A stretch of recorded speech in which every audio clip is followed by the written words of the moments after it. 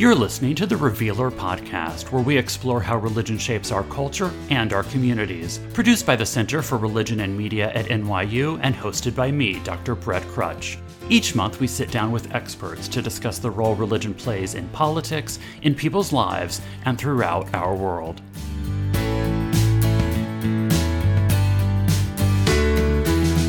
In today's show, we're discussing faith-based prisons in the United States. What exactly are faith-based prisons, and why are some states sending inmates to them?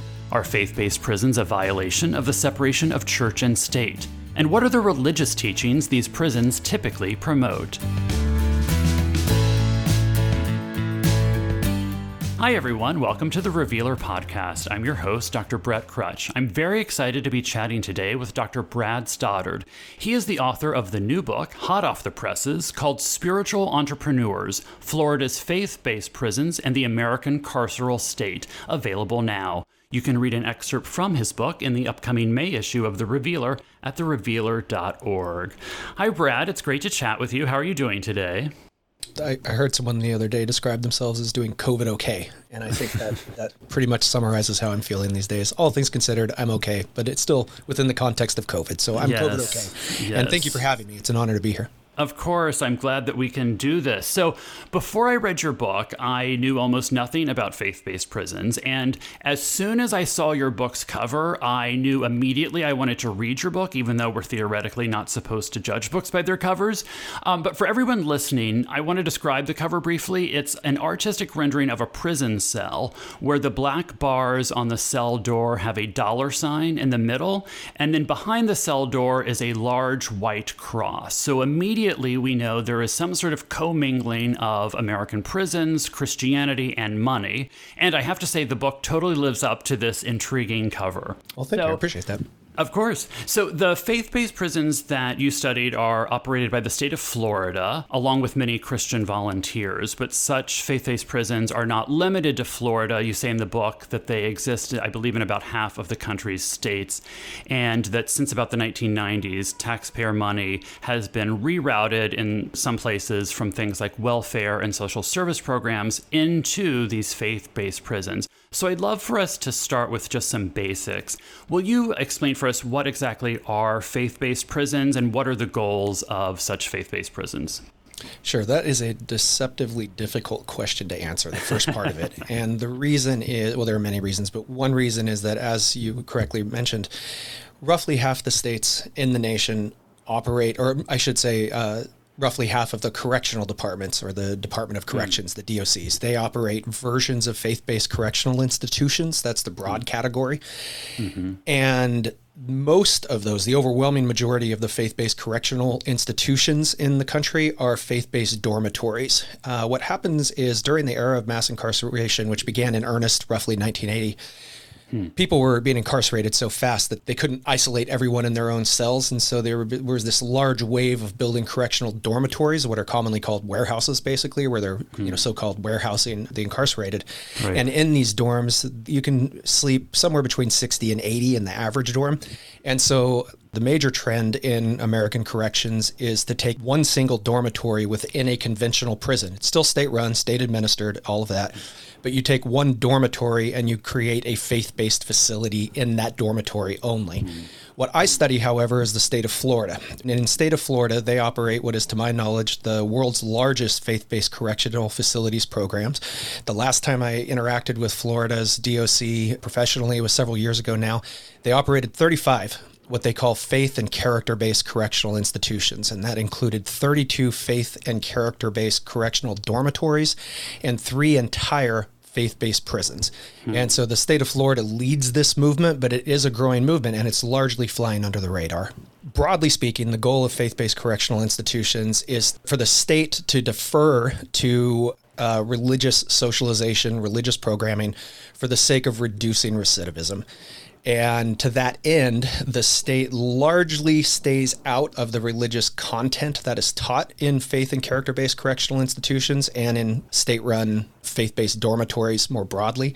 The state, to a certain extent, stays out of it, and they open up the doors to volunteers who come in and teach the majority of these classes. So the short answer is to rely on faith-based socialization to reduce recidivism. So the commingling of religion and prisons isn't new. As you talk about in your book, there have been earlier ideas about prison as a form of repentance, and certainly in the United States, prison chaplains from multiple religious communities have been allowed within prisons. What specifically makes these prisons different? Is it that religion is seen as the primary mechanism by which criminals will be rehabilitated versus other prisons where religion might just be one mechanism among many?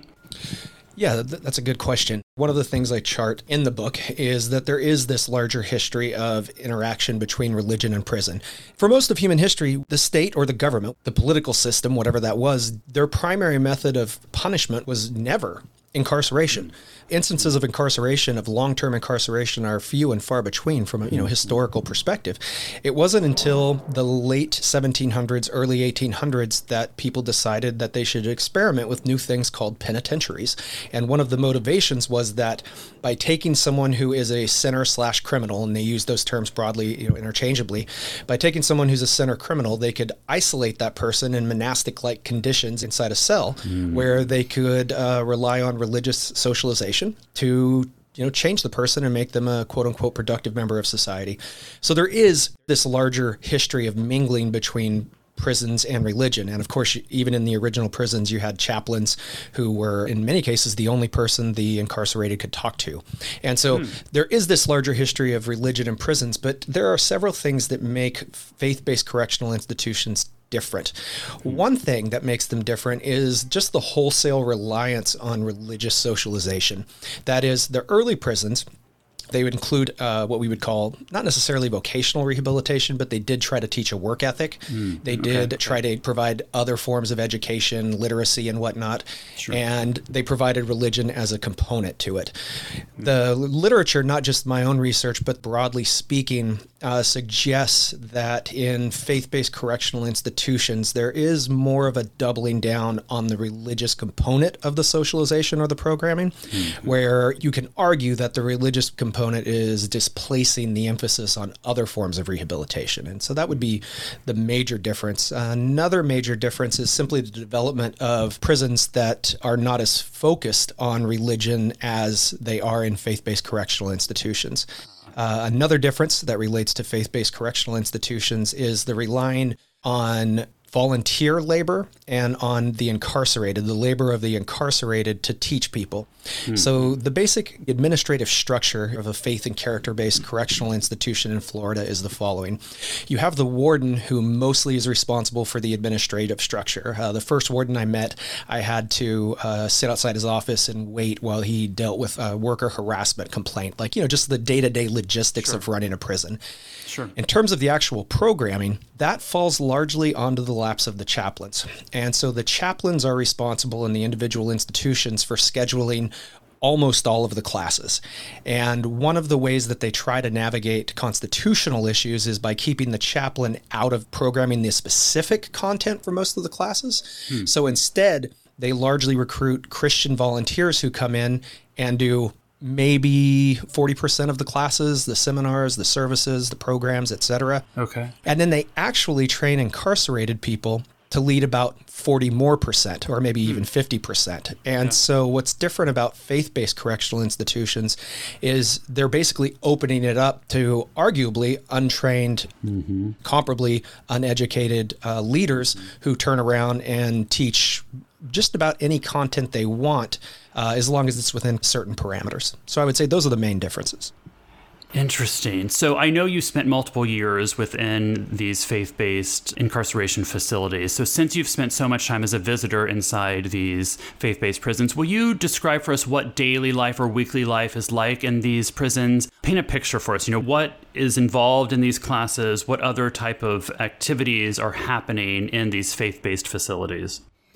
Sure. So Florida's faith and character-based correctional institutions, or their FCBIs, they are designed somewhat like colleges in the sense that you only spend a portion of your time there. You have to volunteer to get in. For constitutional reasons, they can't force anyone to participate in an FCBI. So you have to volunteer, you have to meet other admission criteria. And once you're in, you have to complete a total of, I think it's 1,220 hours of learning, or 1,220 credits. And in a faith and character-based dorm, you can complete that in 18 months. If you're living in a faith and character-based prison, right, as opposed to a dorm, right. It takes 3 years to complete the program, and then most of the incarcerated are cycled out of the FCBIs and go back into general population. So the question becomes, why does it take someone in a prison, in an FCBI prison, twice as long as it takes someone in an FCBI dorm to complete the program? And there's a very simple answer to that. In FCBI dorms, people wake up, and almost from the moment they go to bed until the moment they go to sleep, they're involved in rehabilitative programming, primarily faith-based rehabilitative programming. In a prison, however, you wake up, you eat, you go about your work assignments, you take classes. Sometimes you might take 1 or 2 classes a day, but you're also balancing your work assignment in the facility. And so half of your time is devoted to work, half of the time is devoted to studies. And so it takes twice as long in an FCBI prison for you to matriculate, to graduate from it, as it does in an FCBI dorm. So that's the important distinction to note in terms of what day-to-day life is like. Now, in terms of the actual diversity of classes, one thing that Florida has actively tried to do, they have reformed their faith-based correctional facilities program based on the DOC attorneys' evolving understanding of the guidelines that might judge this kind of a religion-state partnership. Keep in mind, the Supreme Court has never weighed in, are these things legal? So Florida's Department of Corrections has said, we want to avoid all legal issues. So if it looks like there's a way we can modify the system to make it work, let's do that. Some of the things that are important about Florida is Florida's facilities are overwhelmingly dominated by Christians. No one can deny that, and more specifically by conservative Christianity that I associate with the term New Christian Right. This is a common term we use in academia to describe more or less what average person thinks of when they think of the religious right or evangelicals, politically active conservatives, largely Protestant. And so the members of the New Christian Right, they're the overwhelming majority of the incarcerated and the volunteers and the chaplains for that matter. However, if these things stand a chance at being constitutional, they have to be religiously pluralistic. And so for this reason, they're dominated by Christians, but you also get Black Hebrew Israelites, you get Odinists, you get Wiccans, and what else? Messianic Jews, Rastafarians, various types of Islam. So there is some degree of religious diversity within these facilities. And also the important thing, in 2005, Florida's Department of Corrections changed the name of their program from faith-based correctional institutions to faith and character-based correctional institutions. And they made that addition of character for one simple practical reason. A dorm in Iowa, as Winnie Sullivan describes in her book Prison Religion, a dorm in Iowa was being sued by Americans United for the Separation of Church and State. And it was pretty clear that the program was going to be declared illegal. It was open to everyone, but everyone was subjected to evangelical religious programming. And so Florida's Department of Corrections, according to the senior administrators I interviewed, they were watching that decision and they saw which way the winds were blowing, so to speak. And they said, what do we need to do? Because we have too many incarcerated people in these facilities. We don't want to close them down. And their attorneys recommended, well, we need to highlight that we don't favor religious programming, but it's an opportunity for faith and secular programming. So there's really no privileging of one or the other. It's just like a community college that includes religion. And so the attorney said, well, then why not just call them faith and secular and be done with it? And the chaplains, some of the senior chaplains said, we can't really throw the word secular in there because most of the volunteers associate the word secularity with Satan. And so the idea of a faith and satanic-based correctional institution the volunteers would leave and that would kill the program. So Florida deliberately created what they call character development courses. And so today, the programming is organized. All of the classes, all of the programming is organized into 7 modules. So you have like the Healthy Choices module, the Family module, the Mentoring module. Only one of those 7 modules is actually labeled faith. And the category of faith, or the faith-based module, has the fewest required classes. However, as I find when I do my research, every class, with the exception of yoga. Yoga was the only class where I didn't really depict any overtly what we commonly associate with religious themes. But even then, you could argue that yoga is inherently religious. But that was the only class. Yoga was the only one that really wasn't dominated by what we would associate with religious overtones. And conservative Christianity becomes the default in most of the classes, and to get rid of those or that kind of conservative Christian influence, you really have to go to the partisan services. Like, for example, the Messianic Jews, they're not going to have anything to do with that. The Muslim services, they're not going to reflect that that Christian influence. But yeah, they have all kinds of self-help programs. They have addiction recovery, a variety of addiction recovery, yoga. There are other programs, like a program called Why Try, which is try to help you give motivation. There's Toastmasters, all the programs that are common in prison are in these facilities, but they're taught from a more kind of conservative base, so to speak. Yeah, I'm curious about that. I'd love to hear you say a bit more on what the conservative teachings that you felt were prominent in these institutions. I believe in the book you say that you largely found that the volunteers were not only espousing conservative Protestant ideas, but they often were aligned with the Southern Baptist Convention. Give us a sense of what are some of the prominent religious teachings that circulate in these institutions. The Southern Baptist Convention plays an important role in the average FCBI, or Faith and Character-Based Correctional Institution. So in 1980, there was this basic battle in the Southern Baptist Convention during their annual meeting between the common terms are more moderates and fundamentalists. Mm-hmm. And so the fundamentalists win, and they elect their leaders to prominent positions within the Southern Baptist Convention. They double down on things like submission theology, that women should submit to men, much as the church submits to God. They start teaching, adamantly against abortion. They're against the so-called culture wars, or, taking one side in the culture wars. Basically, they become more, politically conservative, socially conservative, economically conservative. So how does this make its way into Florida prisons? One person wrote a book called In Florida, Baptists Are the Center of Gravity. And that's specifically true with Florida's Department of Corrections. Florida's Department of Corrections has been, in terms of its chaplaincy, has been dominated by Baptists for a very long time. And in fact, Florida's Department of Corrections had this, I think he served for 26 years as the head of Florida's Department of Corrections. The position is called the secretary instead of the director, but he was the DOC's longest serving secretary. And at one point he said, when I interviewed him, he said that he had to fire the head chaplain because he simply would only hire Baptists. And so this is important because most of the chaplains then are members of the SBC. And to become a chaplain, you have to have denominational endorsement, which means that you have to sign on to the SBC's statement of faith. So by the time we reach 1980s, 1990s, when the first faith-based correctional facilities are being built, the Baptist base is already there. And furthermore, the Baptist chaplains are recruiting volunteers not only from their churches, but from churches with like-minded theologies.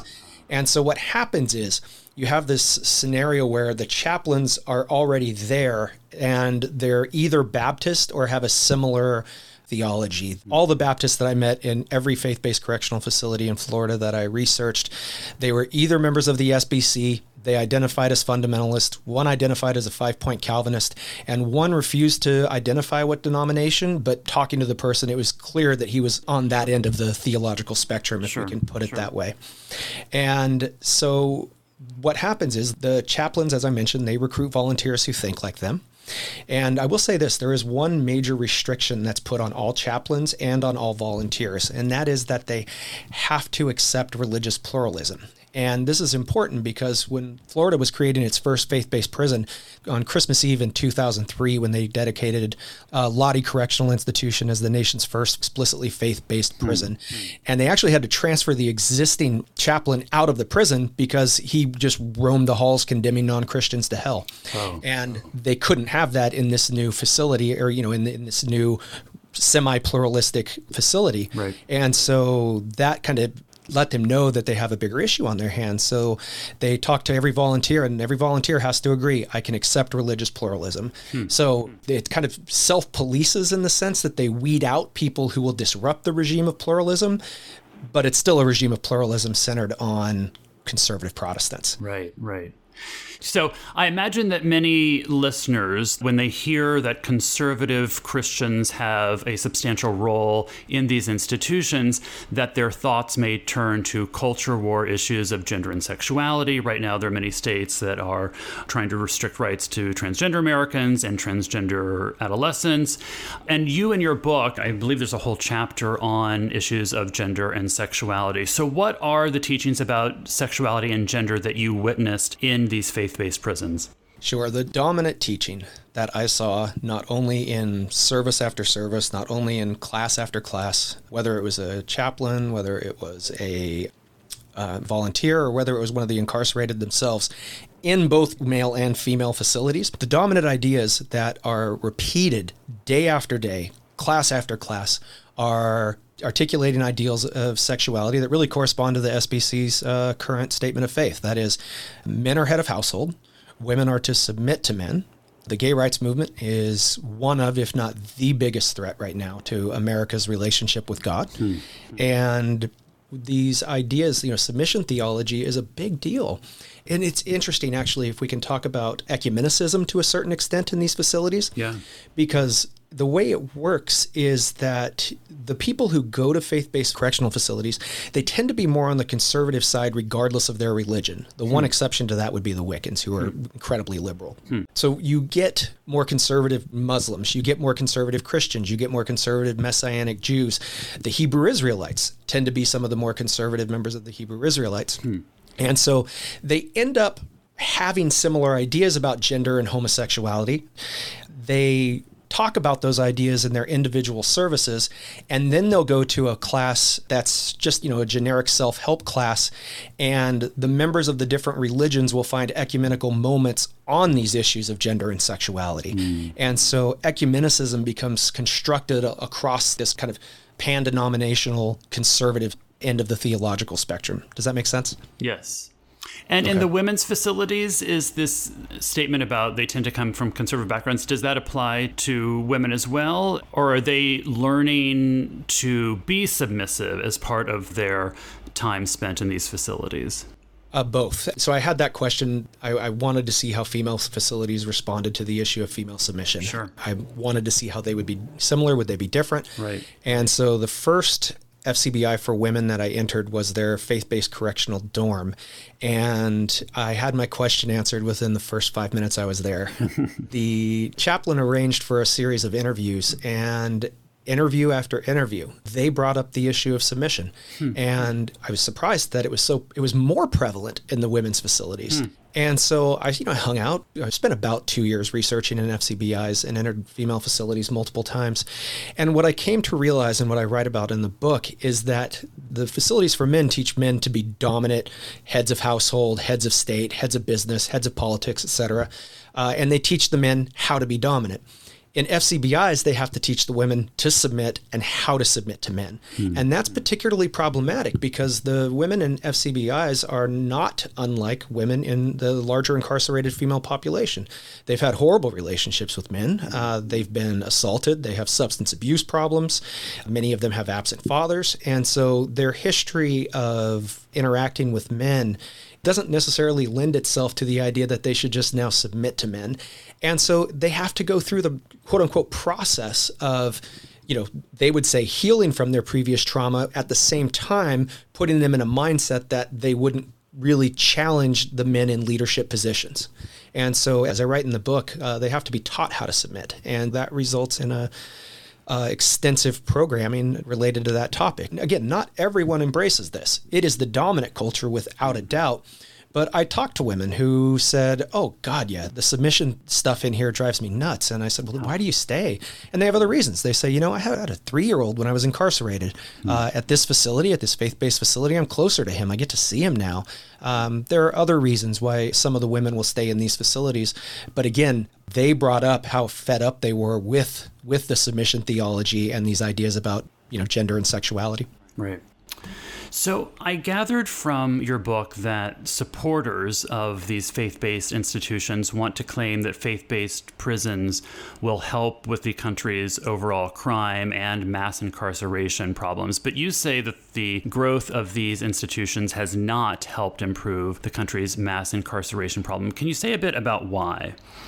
Sure. There are a couple of reasons. Let's start by citing the statistics that got me interested in this project in the first place. The United States is less than 5% of the world's population, and we incarcerate about 1/4 of the world's incarcerated population. Yes. And I say that, but let that sink in. We're less than 5% of the world's population, and we incarcerate almost 1 out of every 4 incarcerated people in the world.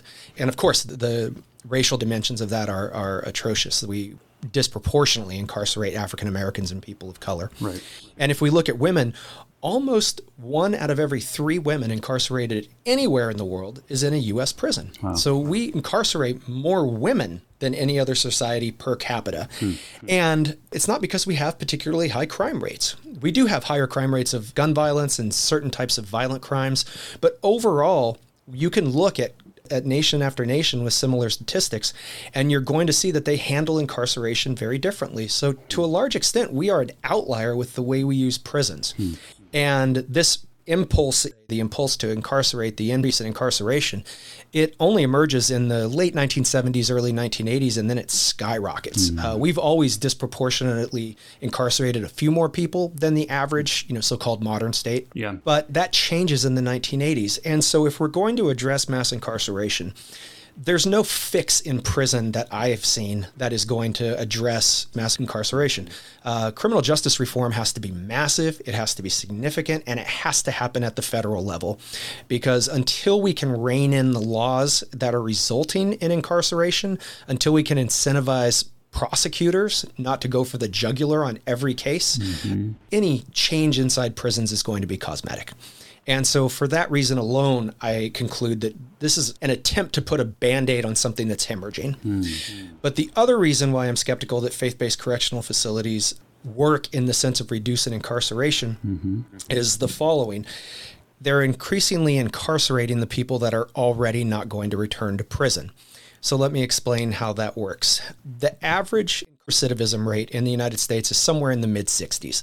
That is about 2 out of every 3 people who go to prison will return to prison. The people who have done studies on faith-based correctional institutions, however, document recidivism rates in the low teens. Now that sounds impressive, from the mid-60s to the low teens. However, when we start looking at the characteristics of the people who are incarcerated in faith-based facilities and the people who graduate from faith-based facilities, a different picture emerges. So for example, the people who are incarcerated, they tend to be older. And we know, everyone involved in criminology knows that around the age 30, 28 to 33, most people are done with crime. Crime is a young, primarily man's game. It's a young person's game. And so the people who are more likely to go to FCBIs are older. They're toward the end of their sentences. So we're already self-selecting a population that is largely not engaging in recidivist behavior. You also have to have a comparably clean discipline report. Discipline report is when you do something untoward or against a prison policy and you are given what's called a discipline report. And so again, people with lower levels of disciplinary reports are statistically associated with lower recidivism rates. You also have to already be involved in programming. So you're already working on the type of programming that's associated with low recidivism rates. And for many years in Florida, you had to complete a workbook, and that workbook proved that you were literate, so it kept illiterate people out of the program, and illiterate people are the people most likely to recidivate. So what happens is, no one sat down and said, let's only get the people least likely to recidivate and put them in faith-based facilities, but the policies do that. Yes. And so once you're in a faith-based facility, then you have to complete the programming. And on any given month in Florida, between 5 and 7% of the incarcerated people are kicked out of every facility. On a high month, it would be a very high month, but it would be 10% of the people. Wow. And so how can you get kicked out of an FCBI? The most common ways that you get kicked out of FCBI are engaging in some sort of sexual behavior, primarily masturbation. And in almost every facility, if you masturbate, you're gone. In almost every faith-based correctional facility, if you masturbate or engage in any sexual behavior, you are kicked out, no questions asked. Now, Some of the other more common reasons that people are kicked out are because they are not doing enough programs to graduate on time, or because they engage in violence. And so once you're in the facility, the people who display characteristics associated with recidivism are kicked out of the program. So the only people who are graduating from the programs, they're not going to return to prison anyway. So I don't see this as fixing. I see it as privileging a certain category of inmate. Sure. As a way of concluding and building off what you're talking about now, now that your book is out, you're an expert on these prisons. If the Biden administration or any state government were to task you with working on prison reform, especially your thoughts on what should be done about faith-based correctional institutions, what recommendations do you think you might make? Yeah, there are two comments here. One is I would not make a recommendation about faith-based correctional institutions. I want to stay far from that for a couple of reasons. One thing that I wanted to do with the book is I wanted critics of faith-based reform to see their potential virtues. Some of the stories I read, they're stories of people who have never had a long-term positive relationship, and their life has been bouncing from one type of abusive situation to the next. And now they found in these faith-based correctional facilities people who love them, people who care for them, people who invest in them, people who look up to them as mentors. And there are arguably some very positive sides to FCBIs. So I wanted critics of FCBIs to have to grapple with that. I also wanted proponents of FCBIs to grapple with some of what I hint at are some of the criticisms I have, primarily in terms of, the things like we just talked about earlier, where I don't really see them reforming as much as they're offering an opportunity for people who are already going that direction. And so I'm not going to make a recommendation one way or the other. Faith-based correctional institutions are morally, politically, ethically complicated as hell. And I hope wherever you land on this issue, you can see the other side's argument. But what I am happy to answer is what I would recommend for criminal justice reform. And it would simply be significant criminal justice reform. Stop using prisons as often. Stop using prison as the default form of incarceration. Allow low-level nonviolent drug offenders to get out of prison. These are easy decisions. The reform has to happen at the level of laws and the incentives provided to prosecutors who are incentivized to go for the harshest punishments. And so that's the area at which I would focus. And when you change the laws and you stop over-incarcerating, that creates a room for all kinds of options that may or may not involve faith-based correctional facilities. Great. Well, thank you for that response. I appreciate it. And thank you for this interesting conversation. That is all the time we have for today. I'd like to thank our guest, Dr. Brad Stoddard, and I'd like to thank our production editor, Anna Donch. You can find an excerpt from the book, Spiritual Entrepreneurs, Florida's Faith-Based Prisons and the American Carceral State, in the upcoming May issue of The Revealer at therevealer.org. And you can purchase Spiritual Entrepreneurs wherever you currently buy books. I'm Brett Crutch. I hope you'll join us for our next episode next month. We'll be discussing the 40th anniversary of the first identified cases of what became the HIV/AIDS epidemic and how a religious community in San Francisco responded to the crisis. In the meantime, I hope you stay safe and healthy.